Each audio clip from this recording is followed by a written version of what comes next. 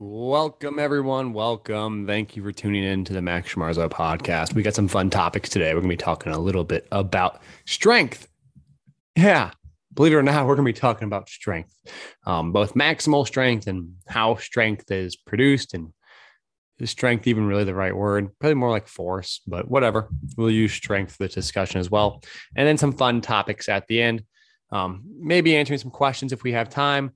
And well, as always, as always an athlete, 7-day free trial. If you want to give it a go, I like training like an athlete because I like to still be an athlete. And if that's your cup of tea, well, then this might be a training program for you. 6 days a week, big upper body, explosive lower body.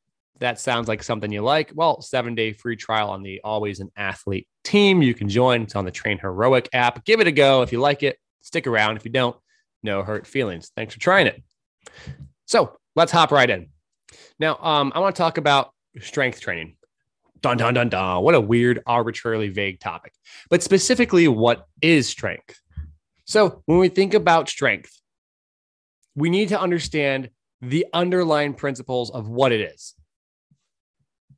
First off, it's not even the right word to use. I think force production is a better term, right? We use the word strength to describe types and ways the body produces force. So strength is a general term to describe the organized expression of force application and generation.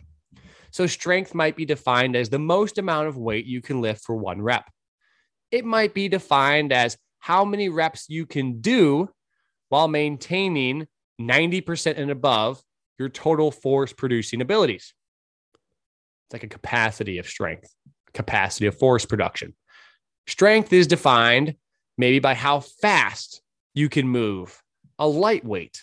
So the velocity of an object. All this reverts back to is force. And how is force produced?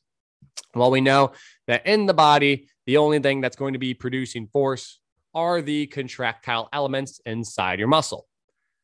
Then there are different types of muscle actions. There is the concentric shortening action. This is truly the only one that is going to create propulsive torque to create movement. This is the shortening aspect, in isolation, I should say, because, for example, you might have a muscle which is helping produce a propulsive action, even though it is acting isometrically. But it only does that because in the grand scheme of things, it has a specific role. An example might be if you're running, your legs might be actively contracting, but somewhere in your torso, you're maintaining your posture. And so that isometric contraction to maintain your posture is allowing for force production to occur in the lower legs in the proper application. But moral of the story, we have our contractile element, the actin and myosin, and that machinery of shortening is what creates torque. That rotation around a joint. When you do those together in unison with multiple joints, you get the output of locomotion or movement. So you might see an isolation movement where you isolate just one joint and you see that torque and that rotation like a knee extension. And that's occurring because those muscles are shortening. Now the body gets more and more complex, the more variables you add into it. So if you want to determine like just in pure utmost isolation form, who can lift the most amount of weight in a single leg knee extension, things like cross-sectional area of the muscle have very high correlation to that outcome. So in a pure isolated setting, when we remove other variables, we know cross-sectional area plays an important role as to who can lift the most amount of weight. But then people look at and say, well, if we have a bunch of really strong people, what determines whether or not someone can move a lightweight fast? And if this lightweight is moved fast amongst the strong people and it follows the exact same relationship to that of the strong people produce the heaviest weight. So let's say we have 10 people. I'll make this example really easy to understand because I can tell it might get confusing. 10 people, in order of these 10 people, we can rank them 1 to 10 in the strongest. Okay. But they're all already very strong people relative to a weaker cohort of people. So these 10 athletes, they do a knee extension. We see who can lift the most amount of weight possible. Cool. We find out and we rank these from 1 to 10. Then we take a really light, medium weight or a lightweight and say, who can move this as fast as possible? And we do it again. Now, if the correlation is perfectly 1, the strongest person moved that same light weight faster than everyone else, then we know that strength is basically a universal quality across all velocities and load. It's simply a matter of who is the strongest, and that strength is expressed regardless of load. But as research has told us, this is not necessarily the case. It turns out when we have someone who is really strong and might be number one of that group of 10 strong people, when you measure a lighter load, they might be 7 or 6 or 5. It's not a perfect one correlation. And so that tells us the explained variance. So in other words, if everyone did the strength testing and they ranked 1 to 10, and those same people ranked 1 to 10 in the same order when they did the light load testing, then we would know, well, this strength thing, the ability to produce force, is a universal quality. And assuming that that ranking held stable across all loads, we could then say, well, maximal strength, or any other strength for that matter, is a universal translatable quality across all different loads. But if it's not the case, it tells us there are other variables at play beyond just, say, who can lift the most. So what you might do as a scientist, you might first see who lifts the most and draw a correlation between who lifts the most and certain physiological, neurological qualities, such as cross-sectional area of the muscle, maybe fiber type, maybe neurological aspects. And then you might factor analysis this grouping of, say, 5 variables that you might have decided to look at and their correlations.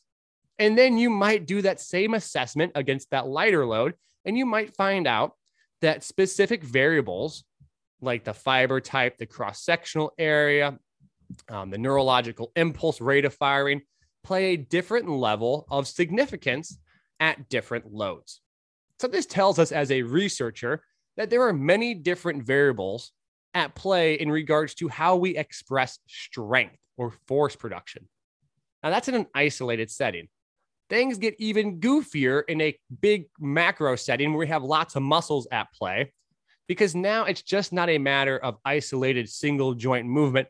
What are those specific muscular qualities? Your brain is very smart, and it probably innately knows, here are the muscular qualities I can pick from if I were to run or jump or sprint. I have lots of potential muscles and positions and joint angles and moments of inertia I can utilize, and it cooks up the best recipe for you based on your physical qualities. And so that's why when you extrapolate these isolated findings to the macro scale, it becomes very difficult because we're dealing with a system which is integrating these subsets, and the synergy of these subsets, that is like your knee extension ability, your ankle, your hip, we'll just say those ankle, knee, and hip, and the body has to integrate those. It might integrate those differently per person based on their physical abilities. Not to mention other factors, because no longer is it just an isolated contraction of a limb in a controlled setting where you're just measuring how much weight you can lift. You might even make it more confusing by adding certain moments of inertia in terms of velocity and run-up speed. You might be looking at certain aspects that incorporate other variables involved as well, such as the elastic tissue and the storage of elastic energy. And so this is why things get really confusing, because in an isolated setting, we can determine and isolate specific muscular qualities that have a role. In an integrated setting, we have trouble figuring out and determining specifically how the body and brain integrate these physiological qualities into movement. Why can this really strong person not figure out how to organize his body in a way to utilize his strength in the best manner? The central nervous system has a learning element to it, and that learning element makes this translation typically very muddy.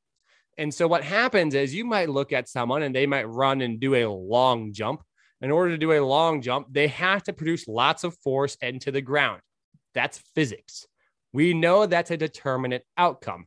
How they produce force into the ground is a lot trickier to figure out, because yes, we can measure individual isolated joint actions like the knee extension, hip extension, and so on. But that's not necessarily the same ability to force production they're going to express in an integrated manner. Your body might lean a little more towards one direction or the other in terms of what it's trying to utilize to figure out how to produce the most force into the ground. Not to mention, when we're in an isolated setting, there's a minimal skill aspect, right? You're just extending your knee. Because you're just extending your knee, we can think about as we add a single muscle to the movement, because in just knee extension, you just have one joint in action. But every joint you add into action, you add multiple muscles into action, and you add complexity of organization. That makes stuff really tricky in regards to figuring out how things translate. So it makes the whole idea of application very imperfect.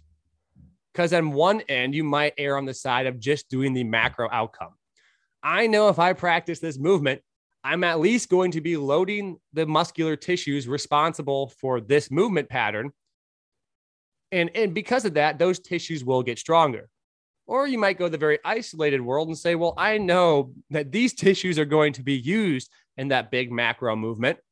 I'm not really sure exactly their dynamic interactions are going to be. But if I know an idea that if I can get these physiological to express a strength, not maximal strength, the type of strength, as I mentioned earlier, that light load, medium load, or high load, the type of strength that is utilized in this movement, then maybe it can integrate it better. And so that's why we have so much debate, confusion, imperfectness to a lot of these movement questions. Because anytime we also change the physiology and we change the movement, now we're starting all over again. So it does seem pretty tricky. And people get a lot of bang for their buck just working on the extreme ends. People will say, hey, I'm just going to do the movement pattern and I'm just going to train some of the right muscles. And then, at least I know I'm doing the right muscles and at least I know I'm doing the movement pattern.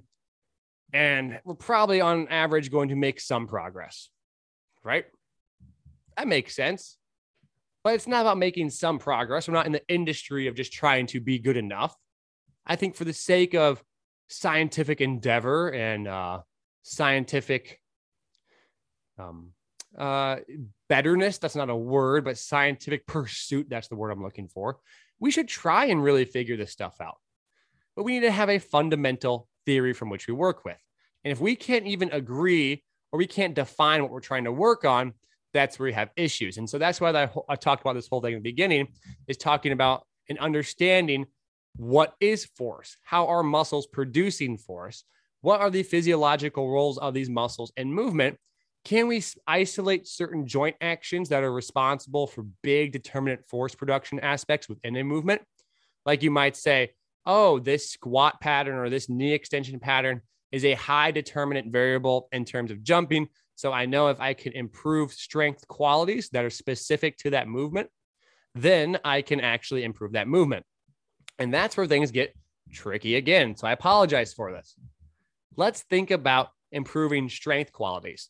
Let's say you want to improve the explosiveness of your legs.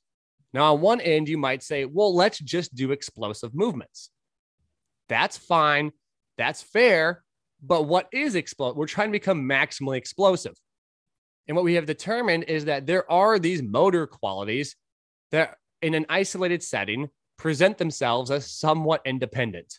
You have the ability to lift a really heavy load, right? The guy who lifts the tons of weight for one rep might not lift the light weight as fast as someone else who's of equal strength, because the guy who is not as strong, but similarly strength to the big, strong person might have other qualities that allow them to move that lighter load very fast. And so what are those qualities? Well, it might be the neurological impulse rate. It might be the cross-sectional area of type 2 fibers. It might be whatever we can talk about. But the point is, there is a difference. So just getting really strong might not be the only answer. However, lifting really heavy weights and getting stronger can be part of the answer. Getting maximally strong and training for let me take a step back. So because of that, we can isolate different types of qualities. We can things like, this is maximal strength training, where we're lifting a heavy weight near maximal effort. And with that are associated specific neurological and physiological aspects. high levels of motor unit recruitment, the neuron that talks to the muscle. All those neurons are being recruited at a high output. You're really trying to lift that heavy weight. Even though it's heavy, it's not moving fast. You're trying to move it with all your effort, high levels of volitional effort. Then you might say, okay, that's what happens when we do maximal strength training. But what happens when we do medium weight, kind of fast as powerful we can possibly be? Well, we know on these medium weight, fast and powerful movements, we have a large impulse and burst of electrical activity at the beginning. And the outcome of the velocity of that movement, because we're not trying to move it as heavy, move it as fast, is determined by our ability to accelerate it. So the ability to accelerate a load might be a specific quality. We move up really lightweight. We might be trying to produce as much force as possible, but the determinant production of force in a lightweight is based on what's called our starting strength, or the ability to initially develop force. So now we've outlined starting strength, acceleration strength, and we've outlined maximal strength. Then you might say in a totally unloaded setting, because there is no load, the ability to produce speed is purely based on contraction velocity of the muscle.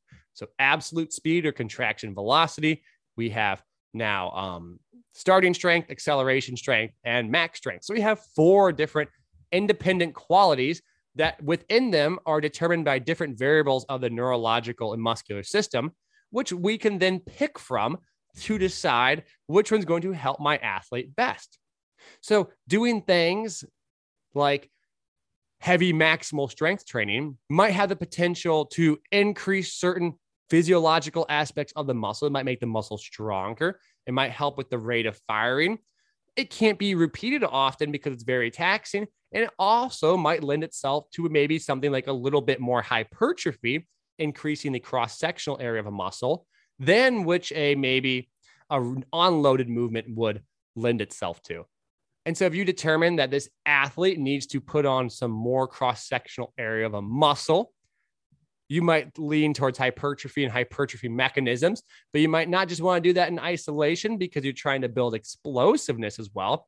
So you might do that hypertrophy like specific or leaning toward the hypertrophy specific side, but through a means which also improves some of those other qualities like your explosive strength and maximal strength. And so you might see things where someone does a setup where they're trying to accumulate some level of volume, because hypertrophy might be associated with the amount of load and tension bared upon the muscle, but they might do it in a way that doesn't mean, or that doesn't, I should say, that doesn't say only go hypertrophy realm and ignore the explosiveness. It might actually then be done in a way where you might have 10 sets or 8 sets of 3 reps. So you get the large volume you're trying to get versus 3 sets of 8. But each one of those reps is done in a way which lends itself to maybe a more explosive movement pattern. So I'm just kind of talking right now. So I apologize. I didn't write any notes on this. It's just straight off the head. So if I get lost or I lose you, I apologize in this. But what I'm trying to get at is that when we train, we have these subset of somewhat independent motor qualities within the muscle.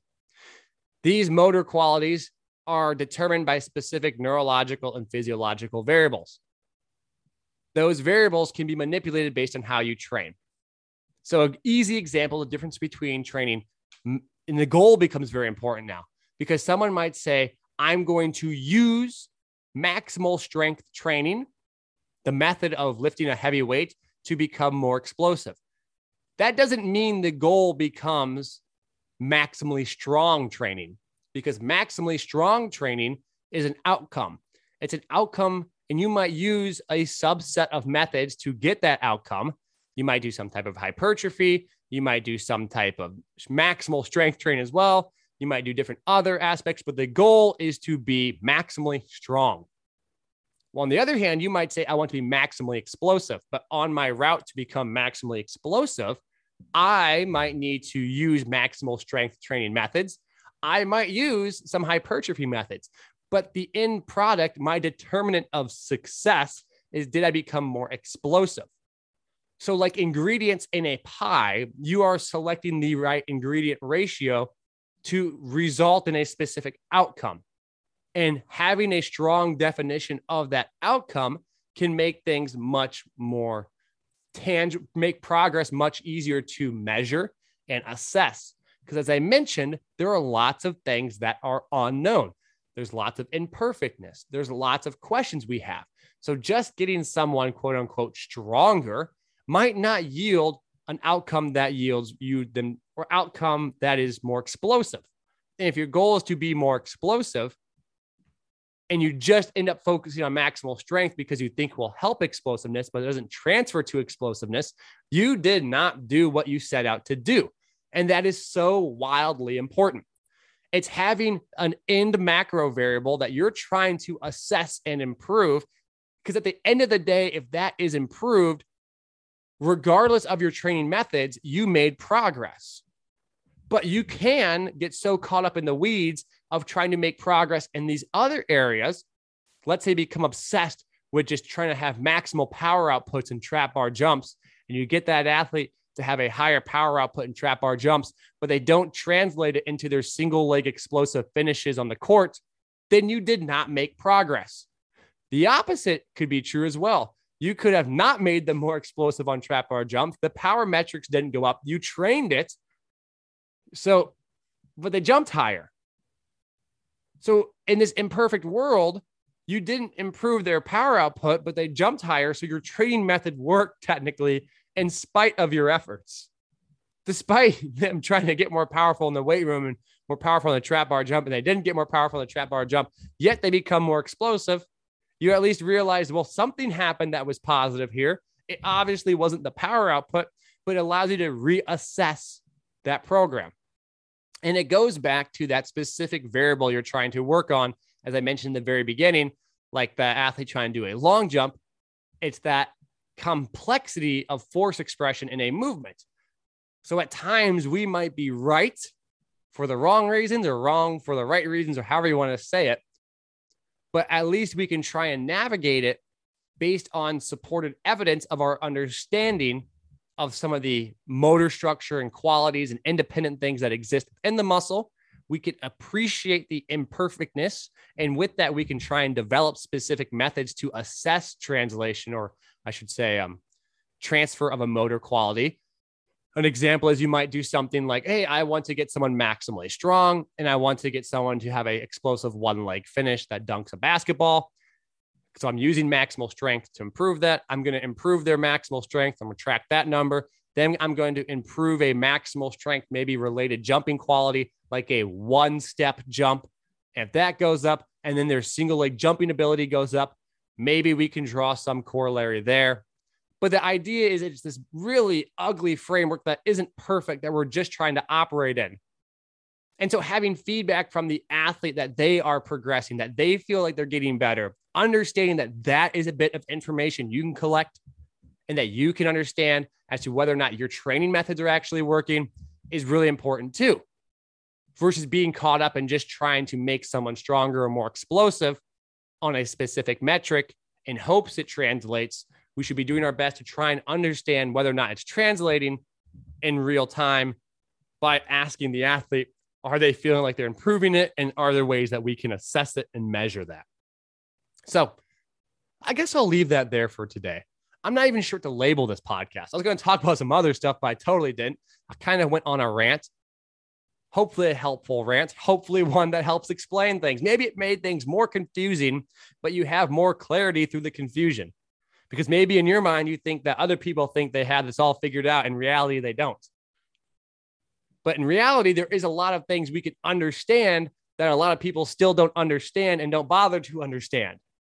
So the fact of the matter is you can read a lot of these textbooks and understand, infer, and decide whether or not there is evidence for some of the things you believe and evidence for the methods you're using. But then we also need evidence, not just the methods you're using could be potentially useful, but are they actually translating themselves to sport? So I hope that makes sense. I appreciate you guys listening. If you made it this far, thank you. I hope you enjoyed. Thanks for tuning in the show. I appreciate you guys and take care.